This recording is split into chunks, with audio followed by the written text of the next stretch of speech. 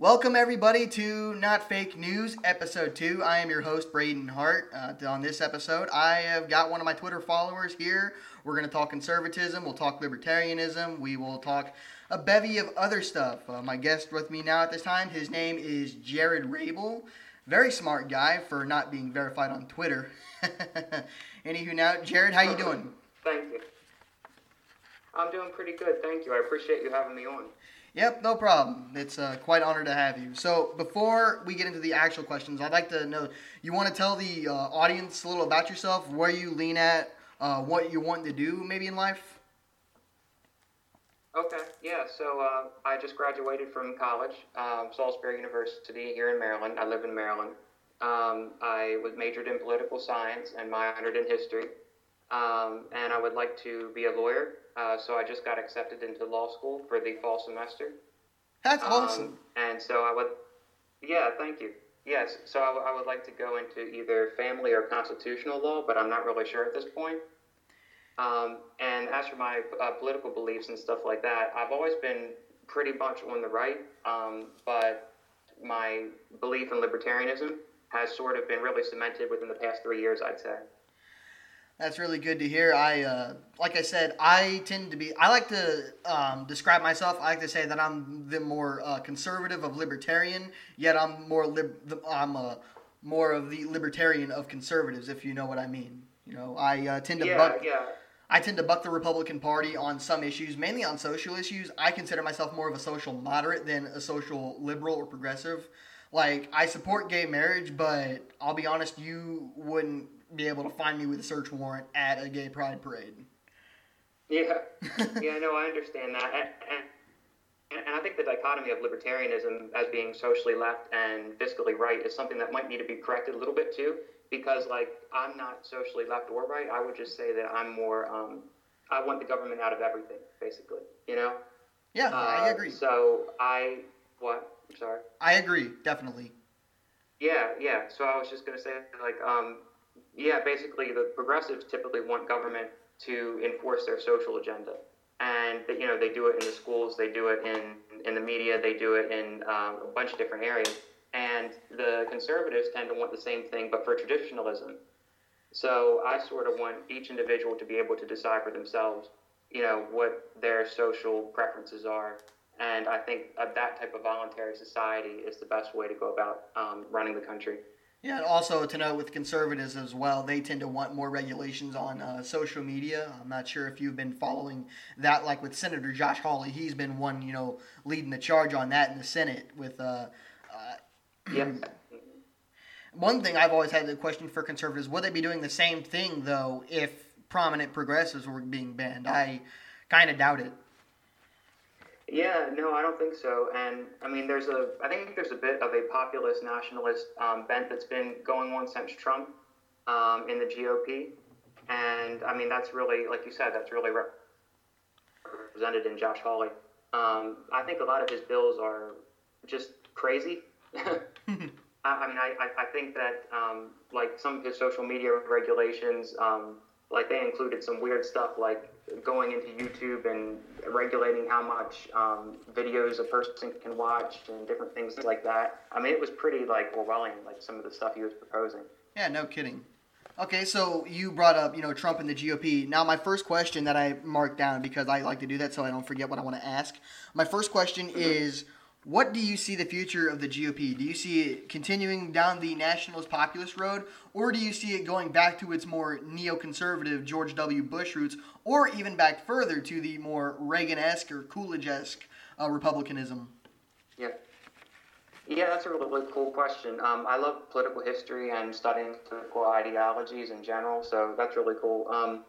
I would like personally for it to go back to that Coolidge type era, but that's just my opinion. I think if you're looking at reality, it's probably going to go down more of the populist nationalist route, in my opinion. I think neoconservatism has been really strongly rejected since the Iraq War and in the aftermath of all of that, and the unpopularity of George W. Bush, and then also a lot of George W. Bush's acolytes coming out of the woodwork to criticize Trump. I think the Republicans really resent that now, the Republican base. And so they resent a lot of the neoconservatism that carries with it. And I would see them going down more of a Josh Hawley, Trump type of populist nationalist road. And you see that in Europe, like with Brexit and with different movements in the continent, like National Rally in France. And there's a lot of other, like in Italy, I forget the name of it. I think it's the Northern League, they're called. But there's a populist right-wing movement sprouting up throughout Europe. And I think you're going to see a little bit of that in the United States. And that looks to me like how the GOP is going to continue. My hope for it is that in 2024, the Republicans decide to nominate. I know it's going to shake a lot of heads, but I honestly hope they go with somebody like Nikki Haley. Yes, I know she may be a bit of an interventionist. She even is for my liking, but I'm not a one-issue voter. She's stern. She's serious. She always has that look that a mother gives her son when she knows that he's lying, if you know what I mean. Yeah. Mm-hmm. So I think my top two would be either her or Ron DeSantis. I'm not really sure. A lot of people have Mike Pence, but I really don't know. I know Mike Pence really to me is basically to an extent Trump without the baggage, but he tends to be more religious, like oriented, which isn't necessarily a bad thing unless it comes to policies. Putting policies in place just because religion.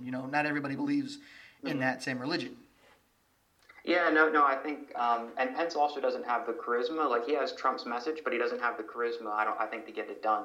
Good point. And to become the nominee. Like, I like Nikki Haley in some ways. Some ways I disagree with her. I tweeted about her once 2 months ago, and I've never, been able to live that down from a certain Twitter user. If you probably know Richard. I don't even think he's a real person. Yeah, he could just be a troll. Yeah, or a bot or something. Yeah, exactly. But yeah, no. So I like Ron DeSantis. I think he's pretty good. I think I like Rand Paul. I think he's a good prospect for 2024. But I also think Josh Hawley's going to run, and I think a couple other ones. I don't know if Pence is going to run or not, but there's definitely going to be a pretty crowded field because. Whether or not Trump wins this election, there's going to be an open primary for 24. So, just going back to Nikki Haley real quick. I did like what she did with the unions in South Carolina and how she sort of fought them and got Boeing into her state and things like that. Oh, yeah. But I sort of disagree with her interventionism and stuff, as you could imagine. Yeah, I agree. Like I said, I'm not even the biggest non-interventionist. I support... I think if we would focus less on the Middle East and more on overthrowing communist regimes in Latin America, because that's our sphere of influence, I think we'd be somewhat better off. We'd still be spending a decent amount of money, but still we'd be more better off. Yeah, right now we're spending something like $850 billion a year on the military, and it's incredible. I mean, I think that's just an insane amount for whether you're a non-interventionist or an interventionist. I think a lot of people can agree that that's just an insane amount to spend on the military. Yeah, I agree with you there, but to an extent, $850 billion out of our annual budget, I think is close to $4 trillion. That's not even 25%, but I understand where you're getting at. That's still a decent amount of money. Yeah, and really the real drivers of our debt is Medicare and Social Security and entitlement reform, which has to be done. Those are the main drivers of the debt. But I was saying as compared to the rest of the nations in the world and also compared to just the sheer amount of money that is, I want to see massive cuts in government spending across the board. Like liberals tend to attack defense spending, conservatives tend to attack entitlements, but I want to see it, all slashed. Yeah, from someone like me who is relying to an extent on SSI, I would like to see the same, even if it means I got to take a cut, because that's one of the fears that I have, that I may wind up living completely off the government or wind up homeless, which I don't think that's going to be the case. With now that this is getting started, it's getting out there, people may notice me.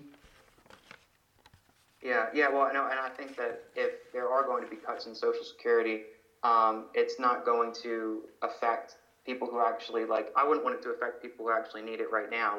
I would want it to focus on lowering the retirement or raising the retirement age gradually, and also privatizing it for people who are younger, and having that money go into private accounts instead of the government, where our monetary system right now is just awful, and the value of your Social Security is not going to be the same and it's actually not on a path to solvency right now if we do nothing. So I think there's a lot of room for reform there. I've always been trying to figure out how would it work, for someone like me, like if Social Security was privatized along with, supplemental security income, how would that work for me? Like, how would they be different? I wonder. Yeah, well, if it were privatized, it would, instead that money that you have right now going into having the government distribute it would be going into a private account, and it would be connected in some way to the stock market. Not completely, but it would be connected in some way to that. But there's different proposals on the table, and I really don't think it's been talked about nearly enough since Paul Ryan came out with that. I forget the exact name of his plan. I think it was the roadmap to something it was called. But anyway, he had a pretty detailed plan on what to do with entitlements, and it really hasn't been talked about since. So there's a lot of competing proposals, but I'm not sure exactly how it will be implemented practically right now because nobody's really talking about it. They've sort of abandoned all of those proposals under Trump. Trump has he's really soared the debt and increased the deficit, So he hasn't been that good in terms of addressing our entitlement reform needs. Yeah, that's a topic I'd like to get to in a little bit, the national debt going up tremendously under Trump. Next question. Now we switch over. Now, what do you think of the future of the Libertarian Party? That's interesting. I think that it's getting better. I think the low point was when that naked guy walked up on stage at the Orlando convention in 2016, and it sort of smeared the whole Libertarian Party as being this meme. But I think left libertarians and people who are more, not neoconservative, but more interventionist took over the party in 2016 with Bill Weld and Nicholas Sarwark, who was the chair of the LP up until very recently. I think he's actually leaving within the month or so. But yeah, I think it's going in a better direction with Joshua Smith. He's running for Libertarian Party chairman. And also with Jacob Hornberger, who is running for president on the Libertarian ticket, and Justin Amash obviously has jumped in as well. So I think between Jacob and Justin, those two guys are pretty good when it comes to being principled libertarians, and I think they could mount a pretty compelling candidacy in 2020 and perhaps even get 5% of the vote. Up to 10% of the vote maybe, and that really, once you cross that threshold, that really cements your status as a major party. So not necessarily even, Ross Perot 1992 levels, just enough, I guess? Yeah, I don't see any independent candidate getting Ross Perot levels right now because, if they were going to do that, it would be in 2016 because everybody hated Trump, everybody hated Hillary. It was just who was hated the least. So I think now you have a lot of adoring fans for Trump, and that he's taken over the GOP basically, so they're pretty happy with him. And with Biden, the Democrats don't dislike him as much as they did Hillary. So I think if you were going to have a big independent run, that would have been in 2016, and not really as much now. But I do think, I was just going to say, I do think the Libertarian Party, ideologically speaking, in terms of principle, is moving in a better direction than in 2016. Just because we're putting up principled candidates, and with Justin Amash coming in, giving the media spotlight to the party, I think that's good. I was just going to say also that libertarianism is freaking awesome, but some libertarians tend to be a bit cartoonish. Yeah, what is it? He has a boot on his head. It's I forget his name now. Vermin Supreme. I didn't even think it was a real person. Yeah, no, he is. He participated in the last libertarian debate. I think people like that really pollute libertarian principles because there's a long history of libertarian principles being very, very good for the country, and it was once a very prominent presence in the Republican Party, like you were alluding to earlier under Coolidge and before that. Okay, well, now let's move on to the question number 3. Can the GOP and the Libertarian Party coexist in order to fight the progressive onslaught that is coming? Yeah, that's an interesting question. I think when it comes to the GOP, it depends on who you're working with.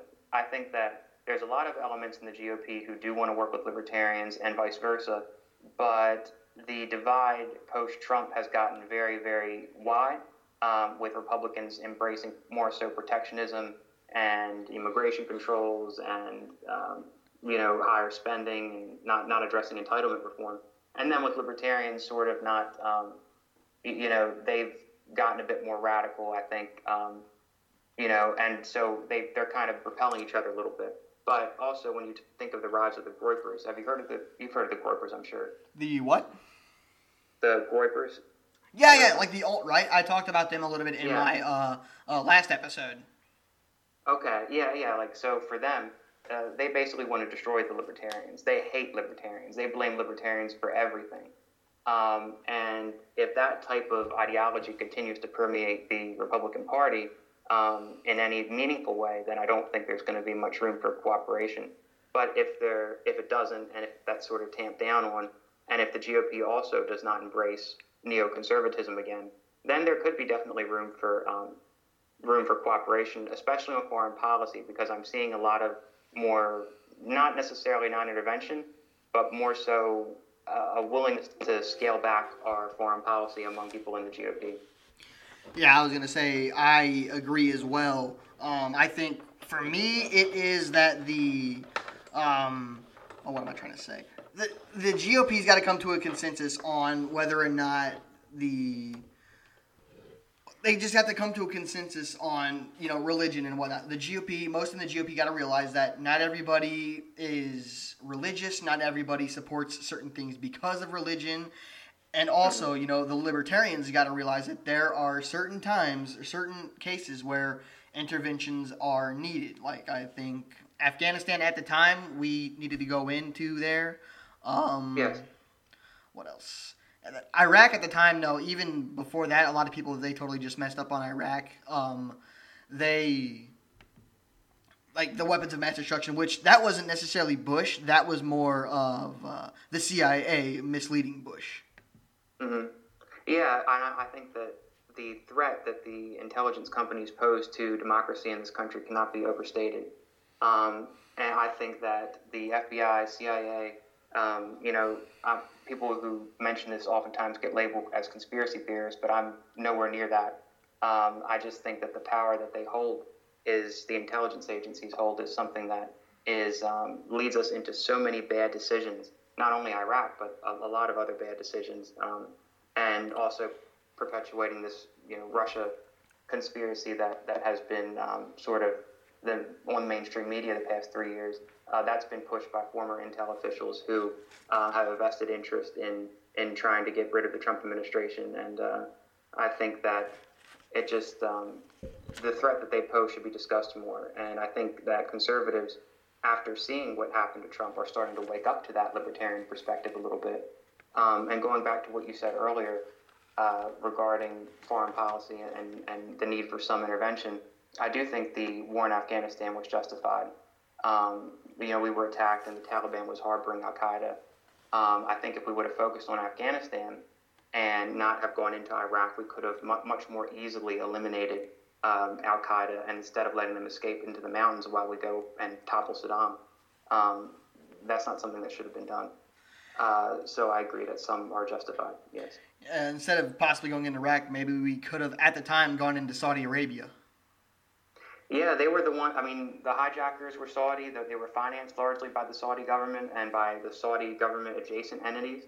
And yeah, I mean, but nobody really wants to talk about that, and nobody wants to talk about the Yemen genocide that's going on right now, that's been carried out by the Obama and the Trump administration, where we are basically bankrolling the Saudis and starving and destroying an entire population in Yemen. There's been cholera outbreaks. There's plagues are manifesting in Yemen because of this. And it's an insane foreign policy we have where we bankroll some of the worst dictators in the world, and then we try to project a moral high ground. I don't think you can do both of those things. I agree with you on that, but in the defense of aiding in the war on Yemen, you have, on the other side, you do have the Houthi rebels who are backed by Iran. So there's a chance, if we get out of there, good chance the Houthis could gain the advantage, and then you have a more of a possibly a Shah of Iran situation, which happened back in the late 70s under Carter. Yeah, I would say that that's true. Iran could gain an advantage. I would say it's not necessarily that much of a bad thing because I'd say how many Saudi Arabia-based attacks have we had on in our nation influenced by Saudi Arabia versus those from Iran? I think Iran presents a much less of a threat to us than Saudi Arabia. I mean, just it was a couple months ago where in Florida, I forget the exact name of the base, but in Florida, a military base, it was shot up by a guy that was Saudi Arabian national. He was inspired by Wahhabi propaganda that the Saudi government pushes throughout the world, and he killed a bunch of Americans. And I think that, or he was plotting to kill a bunch of Americans. And I think if you look at that, 9/11, and the Wahhabism that is spread throughout the world by the Saudi government, I think they present just as much, if not more, of a threat than Iran to the United States and Western interests in general. Fair point there, I guess. I'll have to concede to that. Next But, topic. I mean, we could agree to disagree. Yeah. So next topic, more of a current events issue. Where do you stand on COVID? Because, you know, on the left you have the whole argument of you just want to reopen to save your portfolio, or you just want a haircut, or you just want grandma to die. And then there's a bit of a small portion that's getting smaller on the right that says it's just the flu brought, or more people die from cancer or heart disease or anything else, or even car accidents. You have those people. Yeah. And then there's the people, you know, even on the right, and some even libertarians are saying, you know, you got to open everything up willy-nilly, but you can't just do that. I think a majority of the folks on the right have the right idea. You got to open everything up in phases. What do you think? Yeah, I think that there's some libertarians who think wearing a mask is tyranny, which I think is absolutely ridiculous. And there's some people on the left that thinking you need to shut everything down for the next 6 months or a year, which is completely not only impractical, it would just destroy the entire economy. I mean, we're already in the midst of a Great Depression that's been facilitated by government. I think that it does need to be done in phases. I think delegating it to the state level is the best, and locality specifically, like county by county, because, like, for example, in Maryland, our governor, I think, has done a pretty good job. He's sort of letting the counties delegate when to open, how to reopen, and things like that. Like, I live on the Eastern Shore, and it's much less densely populated. It has much less cases of COVID, and we're a seasonal-based economy. So by the summertime, if we can't reopen, it's just everything's going to be devastated.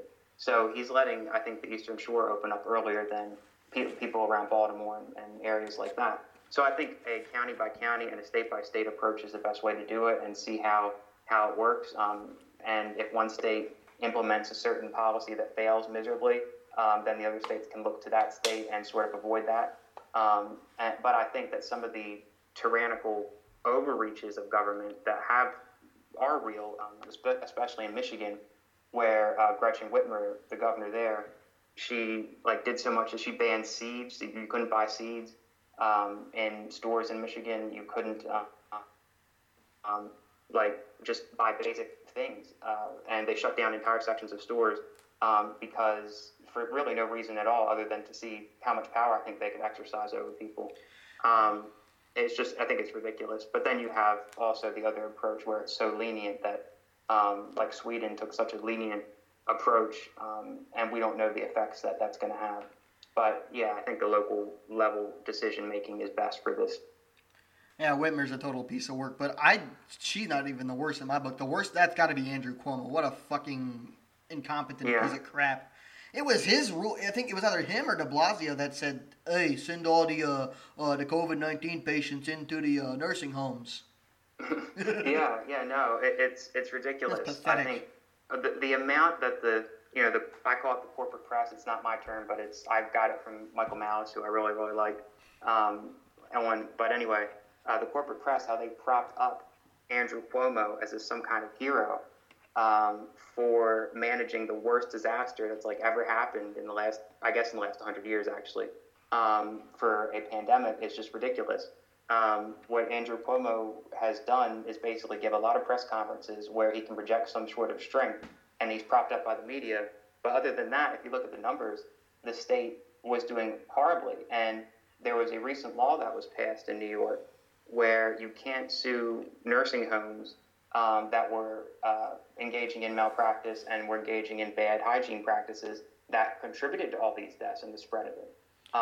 So I think it's ridiculous what's going on there and how he's being propped up as some sort of hero in all this. I think there's something that just came out today that said that there was another fuck up within Cuomo's administration. I keep forgetting something with the nursing homes. I'm not too entirely sure, but my goodness. Even, I think somewhere I read, like 53% of Republicans in New York approve of Cuomo. I'm not sure what the hell they're smoking. Yeah, I mean, it's ridiculous. I mean, I guess New York Republicans are a different brand, but it's ridiculous. And also with Bill de Blasio, I think he's done an even worse job than Cuomo. Originally, he was saying everybody should be out in the streets and everything was fine in like early March. He was saying everything's fine, and now he's saying we need to shut down everything. And if you don't want to give up your livelihood and give up your business and give up going out of the house for a year, then you're some sort of awful person, when he was the one in March that was saying all these things about how it was okay and he was downplaying the threat. I think he's an awful one of the worst leaders in the country, Bill de Blasio. Him and Pelosi. Pelosi was saying, "Yo, come on down to Chinatown." Yeah, and just to make it even better, it was just an SJW stunt, wrapped up in it because they were trying to say that Trump was somehow racist for his Chinese travel ban when this did originate in China, and now it's confirmed that it originated in a lab in Wuhan. So that's been confirmed by intel agencies, and it was portrayed as some sort of conspiracy theory a couple months ago by the corporate press. More on China later, but next topic, do you have an opinion on the whole Michael Flynn fiasco? It's just been revealed over the past couple of weeks. Well, this week we just found out that several people in the Obama administration, including Biden, made multiple requests to unmask Michael Flynn, when it even turned out that Flynn didn't lie. What Flynn did was literally nothing compared to what has happened. The only reason why Flynn took the guilty plea is because they were going after his damn son. Yeah, no, I agree with you. And I think people don't realize that there are individuals who make guilty pleas because they're afraid of the alternative, not because they're necessarily guilty. And that's what a lot of people miss, I think. And I think Michael Flynn was unjustly prosecuted. I do think, though, that there is really no pure good guy on either side on this because, Michael Flynn did work for as a lobbyist for the Turkish government, basically, and did a lot of shady stuff with Erdogan. Or I don't know how you pronounce that completely, but I guess I got it right, sort of. But yeah, so he worked with the Turkish government and was sort of involved with the Russian government as well. So I don't think that there is any true good guy in this, but I do think the FBI misused its power when it was prosecuting Flynn, basically for nothing. I mean, originally I heard there were notes the FBI agents had written down after his interview saying they thought he was truthful, and then it came out later that he was going to be charged, and it's just a fiasco. But I do think the broader point of this is basically the FBI, the CIA, our intel agencies, don't mess with them, basically, is the message. Because if you do, you're going to get in trouble and they will find the crime. You don't have to have committed a crime, they'll find one. And I think that's exhibited with Michael Flynn, but it's also been exhibited with this whole Russia investigation and what's been going on with the abuse of the FISA procedures, which is actually a bill coming up in Congress is discussing that now. They're trying to curtail some of the power of the FISA courts, but I don't know how that's going to work, I think or if they're going to get anything through. I think the co-sponsors of that bill, you're talking about the one in the Senate, that was Ron Wyden and someone else. Mike Lee, I think? I don't think it was Mike Lee. Was it somebody? I don't remember, but it got shut down. I think it just one vote short of passing. It needed a 60-40. It needed a 60% vote, 60 votes. Yes. But one vote. And now it's going to go back to the House, apparently, because they changed the House bill in the Senate. So it's going to go back to the House, and who knows what the House is going to do with it. And then they have to meet in conference. So I hope that before all that's said and done, something can be done to help with privacy. But I doubt it because the power of the intel agencies is really something. You had like James Clapper and Comey. They all went on all the press, all the major corporate press shows, and were going on and talking about how horrible Trump is, that they had this sort of evidence of wrongdoing, when really they admitted in private congressional testimony that there was no evidence they had of wrongdoing.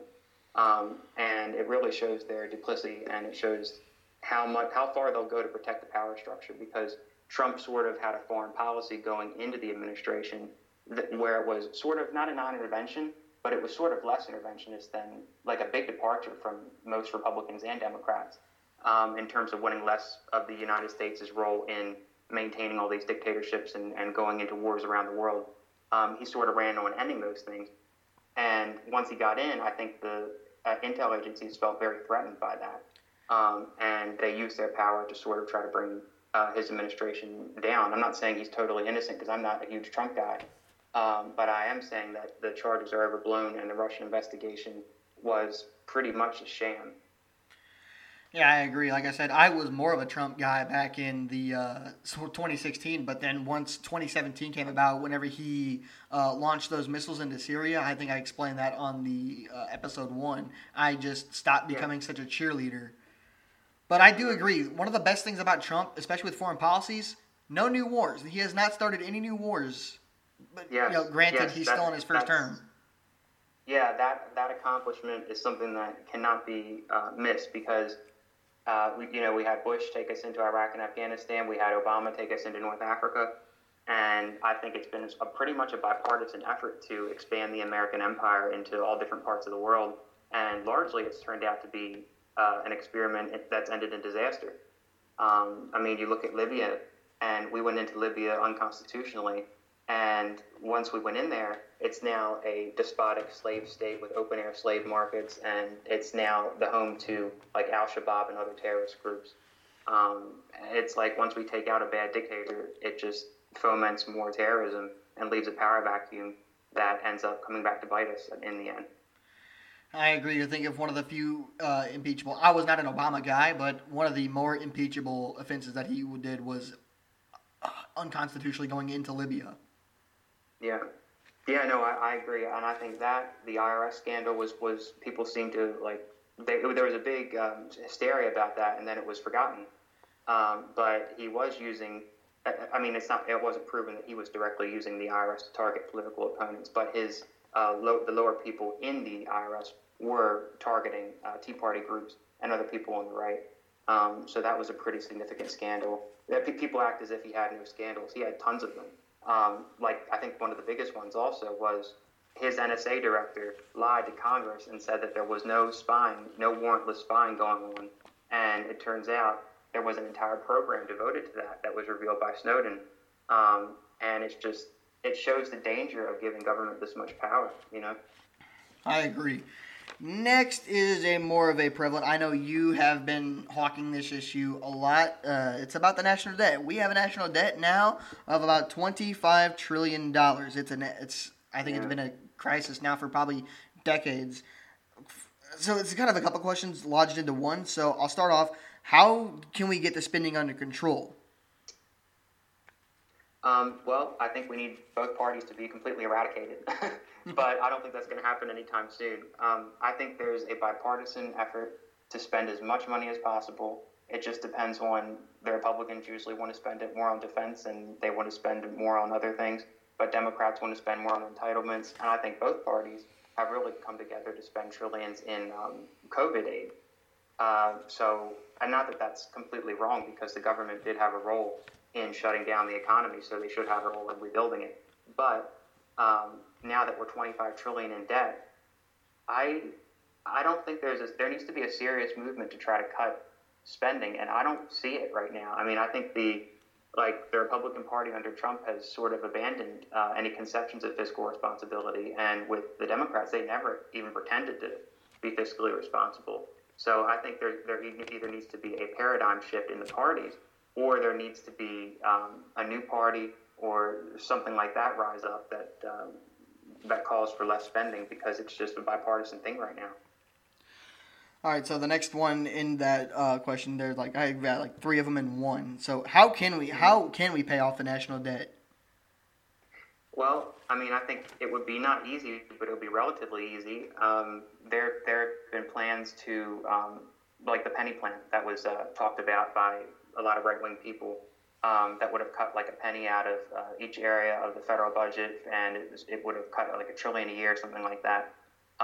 But what I would do, I would restructure Social Security, sort of privatize it for individuals that are under 50, slightly raise the retirement age. I would introduce more privatization and competition into Medicare, and like sort of how Medicare Advantage right now exists and has helped a lot of people. I think you need to introduce more of that. You need to give states more flexibility in dealing with entitlement programs because those are the main drivers of our debt.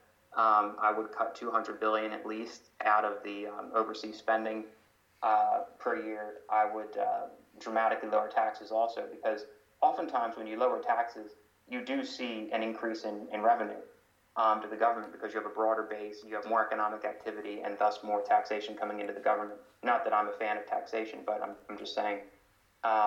So I think it needs to be a multifaceted approach, and it needs to be something that people have the stomach to do, because most people in either party don't. There's a couple like Rand Paul, Mike Lee, Ted Cruz, and Ben Sasse, James Lankford. A couple of those senators are pretty good on spending and on policy in general. But other than that, I don't see many other people who are willing to step up to the plate and try to actually cut spending in a meaningful way. The first four senators that you just mentioned, probably my four only favorite senators. Ironically, now even Ted Cruz, there's a Conservative Review. I'm not sure if you're familiar with that site. They have a scorecard. They have a scorecard for every representative, which calculates how you vote, how each representative vote on the last 50 bills. So, like, look at Ted Cruz. Even a year ago, he had one of the higher Liberty scores, but now he's been overpassed by people, like Jim Risch or Marsha Blackburn, who surprisingly has like a 90% Liberty score, but he's got like a 78, Ted Cruz. I didn't know that. I used to look at the scores. I haven't looked at it in a little while, but yeah, no, that's a helpful tool, I think. And I think that's a site owned by Mark Levin, isn't it? Don't think it's... No, it's not owned by Mark Levin. I don't even know who owns it. Levin helped found Conservative Review TV, which then merged with Glenn Beck's The Blaze. Oh, yes. Mm-hmm. So I'm not sure who really owns Conservative Review, but that's a really good site. It is, yeah. No, I like it. And there's also like ratings. I think the Cato Institute has ratings. I think Heritage Foundation has ratings, and those are often helpful in deciding who to vote for. But I do think that there needs to be a really big paradigm shift, or else we're not going to be able to cut spending, because there just doesn't seem to be an appetite for it at the top of the ticket. At least when it comes to Trump and obviously Democrats. I mean, I don't think Biden knows much about not only spending but much about anything. I don't think he knows where he is. So I think it's just going to be a disaster either way, unless some people rise up and help to change the paradigm. I agree with you there. And the last question in that one: what is the possibility that the U.S. winds up defaulting, and then what the hell's going to happen from that point? Well, I think so defaulting is one big danger. The other big danger is inflation. So right now, we don't have too much inflation, but we're starting to rise in that. I think when we default on our debt, right now we're $25 trillion in debt. If we default, most of that is held by China. And that's a very dangerous place to be, because China, I think, represents the number one geopolitical foe in the world right now. And they're not going to be merciful to us. So it could lead to war easily. It could lead to us, if we default, our credit rating would go way down. Nations wouldn't invest in this country. Economic activity would come to a halt. In terms of the inflation, if you print more money, you're going to have more inflation. The more of a quantity you have, the less of the value that quantity has. So the more money you print, the more inflation, and it's going to keep going up and up and up. And it's going to decrease purchasing power for the individual. And that's a very dangerous place to be, because not only are you taxed out of your mind, but you also have the hidden tax of inflation that stops you from buying basic goods. And so I think it's a very, very bad place to be. And it could really just destroy our economy. So if we don't get it under control, it has the potential to really wreck us. I think more so than any foreign adversary. The debt that we have right now is actually the most dangerous thing that exists in terms of our national security threats right now. Money printer go burr, say the neoliberals and establishment Republicans. Yeah. I mean, I try to get along with everybody, and I try to, like, as long as people come to me with honest arguments and we can debate and stuff, that's fine. But the globes on Twitter are just some of the worst. I mean, they are just some of the worst people I've interacted with on Twitter. Not because that their ideas are so bad necessarily, which they are, but because of how they act typically. Just very pompous and just not willing to listen. They seem to be very elitist. I don't like it at all. Yeah, exactly. Like, a lot of neoliberals really just shit on libertarianism. Not even just conservatism, but just pure libertarianism. I know there's a few. I don't know if I should mention any, but there's one I really like. Do you follow Fed Up Fed, Neoliberal Federalist? I'm not sure if you're familiar with that account. I may have. I think I've heard the name before, but I don't think I follow him. Yeah. Is that a good one? Is that a good account? It's one of those old, never Trump Republican types, but I think that account is. I just found out it's that account. It's a she. That account always comes off as kind of masculine, so I thought it was kind of a dude, but no, it turns out that neoliberal Fed is a girl, which is just. Oh, okay. Well, you need to be careful. You don't want to misgender. I know, but seriously, I think that account is a decent account. You follow Dylan Meisner? Yes, I do. I think, yes, he's one of the better accounts on the Globes. I followed him for a while, and we've talked and stuff. I do like him, yeah. And the only gripe I really have with him is the fact that he enthusiastically supported Hillary Clinton and Joe Biden. Yeah, it seems like there's been sort of an evolution in some of his views where he was more independent before, and now it seems like he's pretty hardcore Dem. But that sort of happens in an election year, and as you get closer to the election, it seems like people get more and more into their partisan camps. But I still think he has a lot of good ideas, and he's a smart person, definitely. Oh, very much so. Mm-hmm. Okay, so the next question is, what's your opinion of Justin Amash's bid for POTUS? So I like Amash a lot, actually. On paper, he's a pretty perfect ideological candidate for me because he's pro-life, and one of the main issues that separates me from libertarians in general is being pro-life. I think the abortion issue, protecting life, is a natural extension of the NAP, the non-aggression principle, because you're protecting life is one of the foundations of any government, life and property. And so he's pro-life, and he's not for complete open borders like a lot of libertarians are, which is another issue that I sort of separate myself from the mainstream of libertarianism on. So I like that. And on all the issues of spending, civil liberties, all that, he's really good. Guns. And I think he would be a really good president, of course, much better than Trump or Biden. I actually just donated to him 2 weeks ago, and I'm planning on, if he wins the Libertarian nomination, I'd vote for him for president. So, I mean, he would have my vote. But I think Jacob Hornberger also, who's running against Justin Amash, is a more hardcore libertarian, and he would probably have my vote as well, although he's not for any sort of pro-life legislation. A few things to add in there. What was I going to say? My only qualm with Amash would be that I'm not sure how hard on China he'd be, because what we know now, especially with COVID-19, I'd like to talk about that a little bit later, that it's China. China's got to pay. They've got to pay somehow, some way. They've got to pay.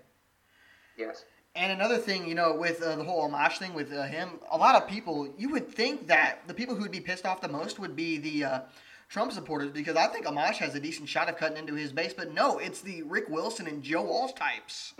I don't get it, because... I think the only way to square that circle is to say that those types, like Rick Wilson and some of the Never Trump Republicans, Justin Amash's candidacy exposes them for the frauds that they are, because they wanted to vote for Joe Biden all along, and then comes a credible alternative where they apparently, Justin Amash shares their views, apparently, which really, they're closet Democrats, basically, so he doesn't, but they pretend to have those views.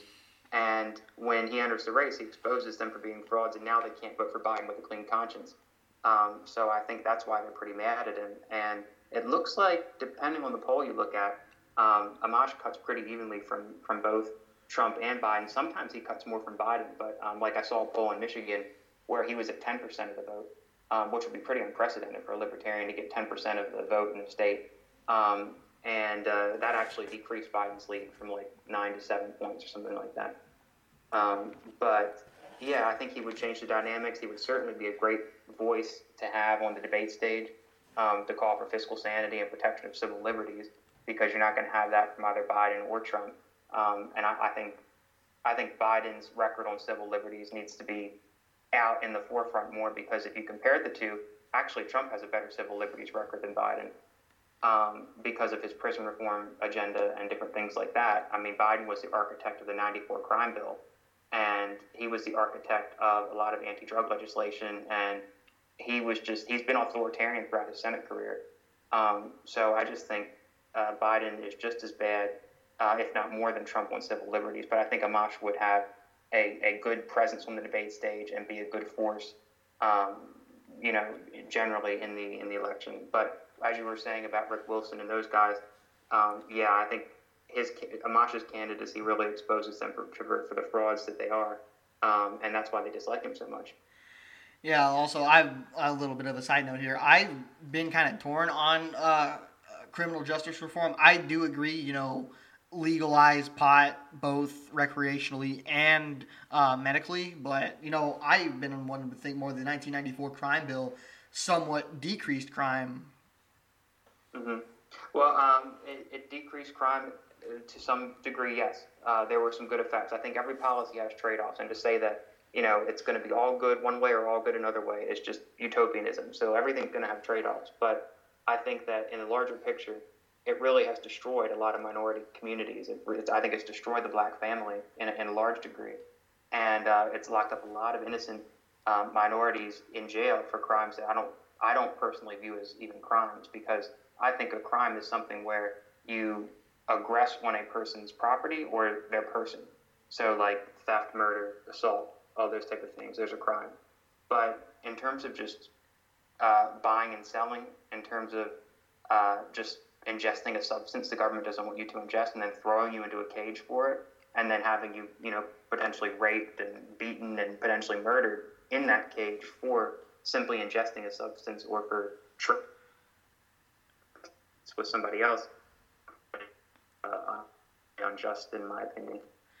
Yeah, I will say that I think that, what was I trying to say? Gambling should be legal, which I don't understand why that's even crime in some states. And, what about, bank fraud?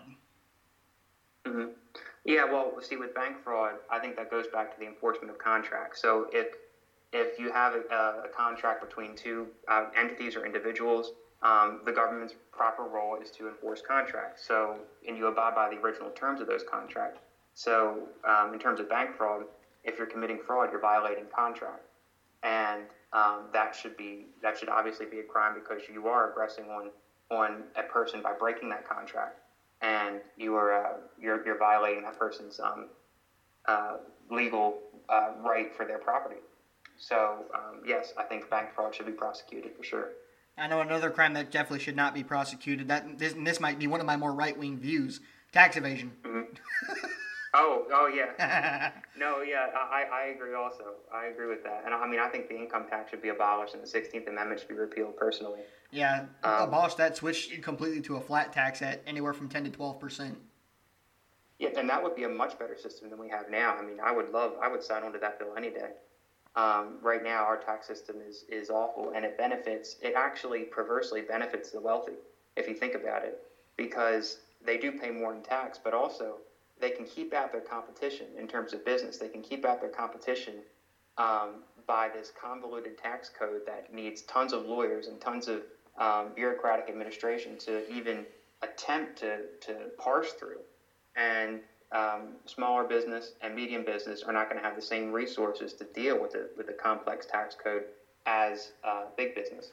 And so it protects big business, it protects a lot of the wealthy. And that's why, it's by design. Those types of people design the policies because their lobbyists write the bills. And it's sort of a corporatist system we have now.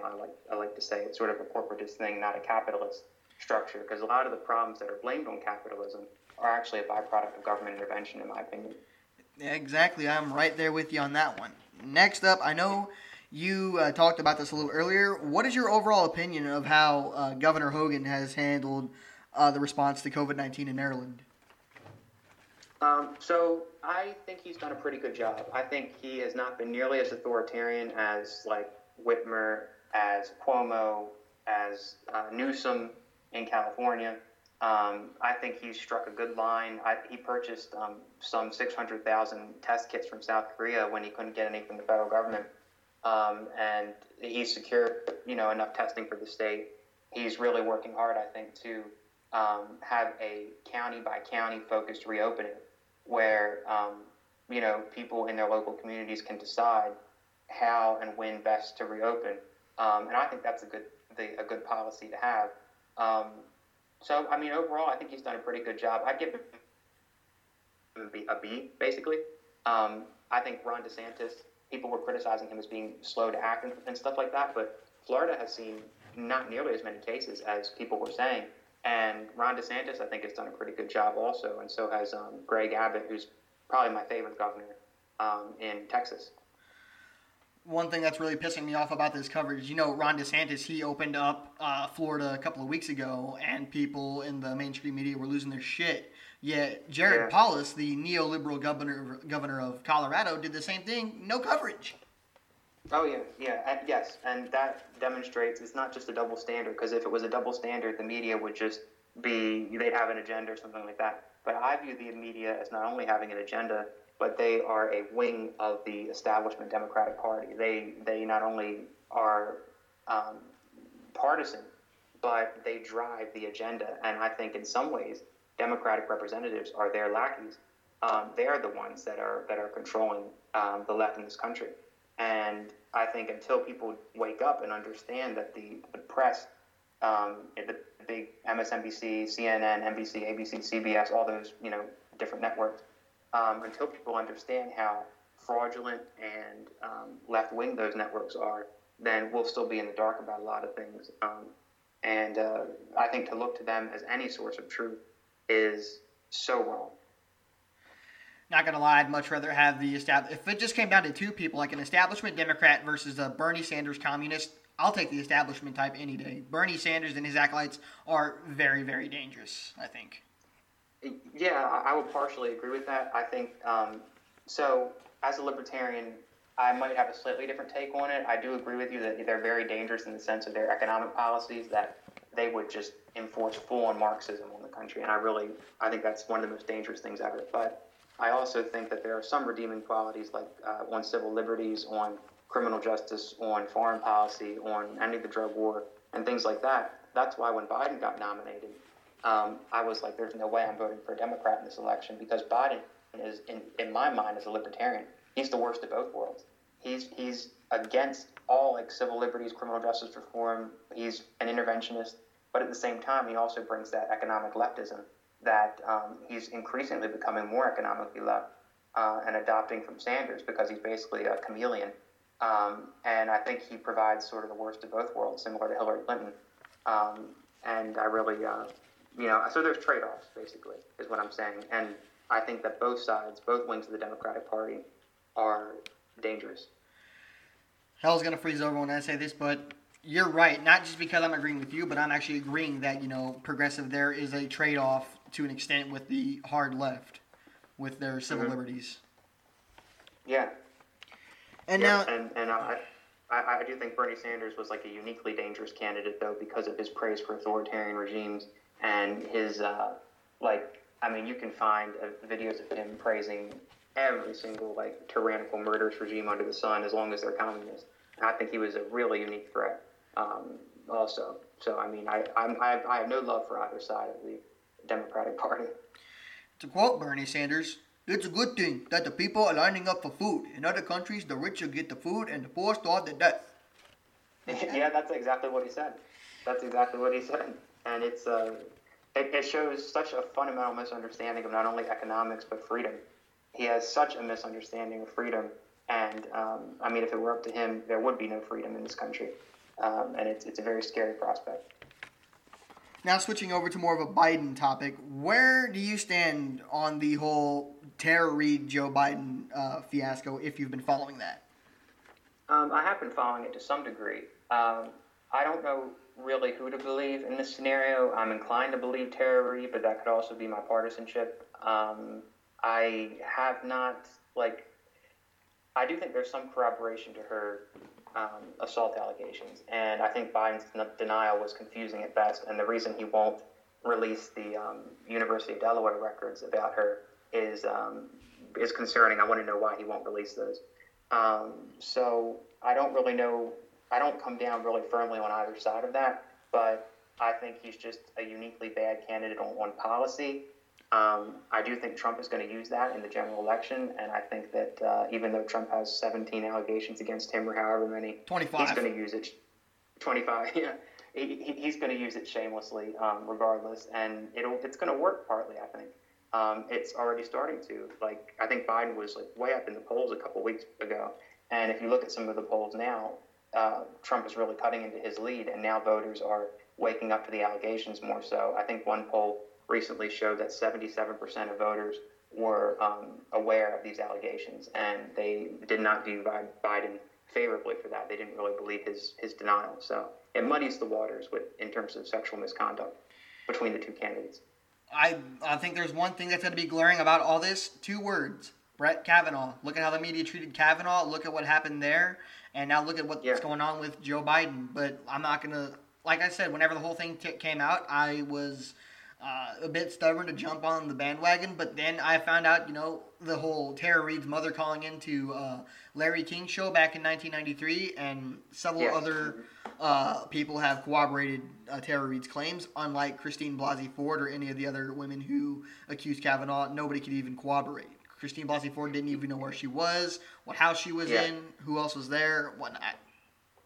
Yeah, I think that was a wake-up call for a lot of conservatives and people on the right, was how the media treated Brett Kavanaugh. Like, I thought the media was the enemy of the people. Well, the corporate press was the enemy of the people before the way they treated Brett Kavanaugh. But after, it just really emphasizes the point. You're not going to see any demonstrations or any chalk drawings of believe all women in terms of a reaction to Tara Reid. You're going to see it for Brett Kavanaugh. And like you said, the Ford accusations were much less credible. And I think Kavanaugh's denial was very, very good, and it was very, very substantive. And I do believe him. And I think that it was sadistic of a lot of people on the left to say, oh, he was crying, he was getting angry during his rebuttal, and so therefore he doesn't have the temperament to be on the judiciary. Well, he was accused of gang rape, and he was accused of rape by several people, and he's having this orchestrated media hit job on him, and you expect him to be, how do you expect him to react? And if he reacted the other way and wasn't sad or wasn't angry at all about it, they'd say, oh, look at this sociopath who clearly did it because he doesn't have any emotions or anything like that. They are the enemy. They are awful people. You literally just took the words right out of my mouth. I was about to say the exact same thing. Those smug pricks, those smug feminazi pricks. Yeah, the media and how they treated him, the Democratic, for everybody, how they all treated him was just awful. It was a wake-up call, I think, for a lot of people about how awful many on the left are.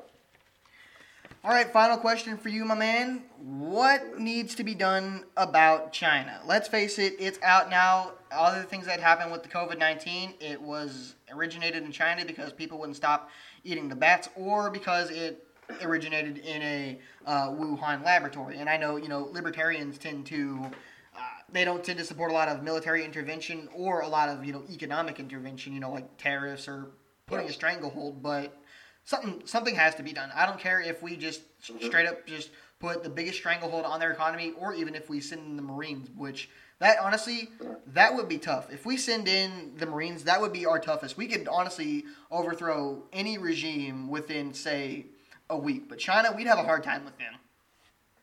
Yeah, yes, that would be. I understand the feelings for that, for wanting to intervene militarily like that. But obviously, like you said, it would just be far too costly in human life. For libertarians, yeah, a lot of them think that even criticizing, not a lot, but there are some fringe groups on every side, Republicans, Democrats, Libertarians, But some libertarians think that even criticizing a foreign government that is engaging in atrocities is tantamount to intervention, and that's not the case at all. I think you can criticize, you can engage in economic warfare if it's appropriate. But where I draw the line, of course, is boots on the ground and military intervention. Now, for what to do broadly about China, I think we need to enter into more trade agreements with their enemies in Southeast Asia. We need to work closer with India in terms of diplomacy, military, a bunch of different ways. I think we need to reorient the supply chains that we have away from China in terms of medicine and rare earth minerals and different things that we are very dependent on China from. I think we need to isolate them in the international community, prosecute them aggressively in the WTO, and also do targeted sanctions on their banking system. I think that's a very good thing to start. Tariffs can be sometimes useful in terms of national security, but I think that it might not be the best route to go unless you want to put tariffs on very specific industries. Like Trump was doing it on everything. He did it on soybeans and on food and stuff. Like, that's not going to affect. That's just going to hurt people. Exactly. And it's going to hurt our farmers. So I think it needs to be a multifaceted approach. And you can do it without boots on the ground. You can do it without war. But we have to isolate them. We have to do all that we can short of war to bring down their economy to the point where they're willing to either accept reform or just sink into oblivion, because they're holding right now millions of people in concentration camps with the Uyghurs, and they're engaging in all kinds of fraudulent business in Africa. They're trying to violate the rights of people in Hong Kong and Taiwan. And like you said, the main thing, they released this pandemic and this plague on the country and on the world. And I saw a recent study, maybe not recent, about 2 months ago, that showed up to 95% of deaths could have been prevented if China had not covered this up for political reasons. And that number should be startling to people, because if not for the Chinese government, the Communist Party of China, we could have not had a Great Depression. We could have not had 85,000 or 86,000 in the United States people dead. It's awful what's going on, and they need to tag for that. Jared Rabel, you are one smart intellectual. I think you have the potential to become possibly the next Milton Friedman or the next Stephen. I know you may disagree, but maybe even Ben Shapiro. I know you have your disagreements with him. I really appreciate that. Thank you. I appreciate that very much. Also, I'd like to add in there that, there are some libertarians who are kind of getting on my nerves. Like, they're like, or a conservative type would bring up, we got to do something about China, and then libertarians like, you're tweeting that from your iPhone. Really? Yeah. That makes no sense. Yeah, no, and they have a monopoly on all the rare earth minerals that make iPhones, so we haven't taken the action to reorient our supply chains from them. So you can't help but have an iPhone right now with it being made in China. You can't help, that. And it's just like not taking people's concerns seriously and just sticking to such a dogmatic and it's good to have principles, but it's not good to be so fringe that you can't even think. And you need to be able to analyze things on a case-by-case basis to a certain degree, and I try to do that. So I really appreciate you saying that. Thank you. Hey, no problem. Also, I just forgot about the iPhone. I have an Android, so I'm trying to figure out where the heck that was made. Yeah, no, I have an Android too, actually. I have a Samsung Galaxy right now, but I'm planning to get an iPhone in for my birthday probably. So we'll see about that. But I still will be able to advocate for tougher measures on China, even though I'll have an iPhone. I can walk and chew gum. Yeah, exactly. Okay, so another question that's not really on the list, but just for shits and giggles. I'm reading Mark Levin's current, most recent book, Unfreedom of the Press. Whenever I get finished with that, I think I may try to read some Friedman. Which book would you recommend from Milton Friedman, if he has any even? Milton Friedman? Okay. I love Capitalism and Freedom. That's a great book by Milton Friedman. I think you would also like, if you want other suggestions, I think you would also like F.A. Hayek. He's one of my favorite economists, and he's one of the most influential people to me. And his books, like The Constitution of Liberty and also The Road to Serfdom, are two incredible books that I think would really increase anybody's knowledge about politics and philosophy and economics in general. He's a cool person. Well, Jared, it looks like I'm seeing we shattered the podcast length of my last episode. Episode 1, I had about 26 minutes. We're over an hour. We did pretty damn good. Yeah, it doesn't feel like it. It was fun. It was fun. Would you? I appreciate you having me. Yeah, no problem. Would you be willing to give out, your Twitter? Like, where can people find you if you're willing to give that out? Oh, yeah. So my Twitter is @JRAD, so JRAD Rabel, and that's my Twitter handle. I don't really have many other, influencer type things besides my Twitter. That's where I keep the politics and stuff. For other social media, it's basically family and things like that and friends. Same here. But yeah, so that's basically that's where you can find me for political takes and economic takes and all that type of stuff. Well, Jared, it was good to have you. I'll have to have you on again if there's a topic that's up in the news that's in your neck of the woods. Thank you so much for coming on, buddy. Thank you very much, and I'll be glad to come on again at some point. Thank you. Yep, have a great weekend. You too. Thanks. Bye. Bye. Well, that was Jared Rabel. Like I said, he's a very, very smart guy. He knows what he's talking about. He's extremely intellectual. Like I said, I compare him to Milton Friedman or Ben Shapiro. But like I said, I'm going to have him on sometime in the near future. Like I said also, I can't not believe I shattered the old podcast length record. I was at 26 minutes the first time. Now I'm over an hour and 6 minutes. So I hope you all find the discussion that we had very intriguing. I hope you guys learned some things, even a few of my progressive friends. Maybe you'll learn a few things or two. Anywho, now I'm going to sign off here. I'll upload it to SoundCloud. And this time it'll be up tonight instead of Saturday because I've given up all hope on YouTube. It's basically run by left-wing communists, and, well, not necessarily that. I had a hard time getting it up. It'd take like hours and hours, and it would just sit at a certain point. So I'm going to put it on SoundCloud. I'll share it to all my social sites. Again, you can follow me on Twitter. I am at Braden's World. That's BRADENS_WORLD. It's all lowercase, and if you have any suggestions as to how I can make the show better, you can send me a direct message on Twitter. Again, my handle is Braden's World. B as in boy, RADEN as in November, S_WORLD. Again, I am open to suggestions as to how to make the show better, and I'm also glad that I got the microphone working. I'm hoping you guys could tell a difference. I just had to get another cord. So I will leave you with Proverbs 29:23, my favorite verse. I hope you all have a great weekend. I'm going to go make some dinner, and then I'm going to watch Sling Blade. Have a great, great weekend. I'll see you back here next Friday. I'm going to try and get on Sandra McDowell. She is running for governor. She's trying to upset Governor Mike Parsons, so I thought that was interesting. I may try to bring her on. We may try to discuss a few things. If not, we'll just do a news roundup. So, like I said, Proverbs 29:23. Y'all have a great weekend.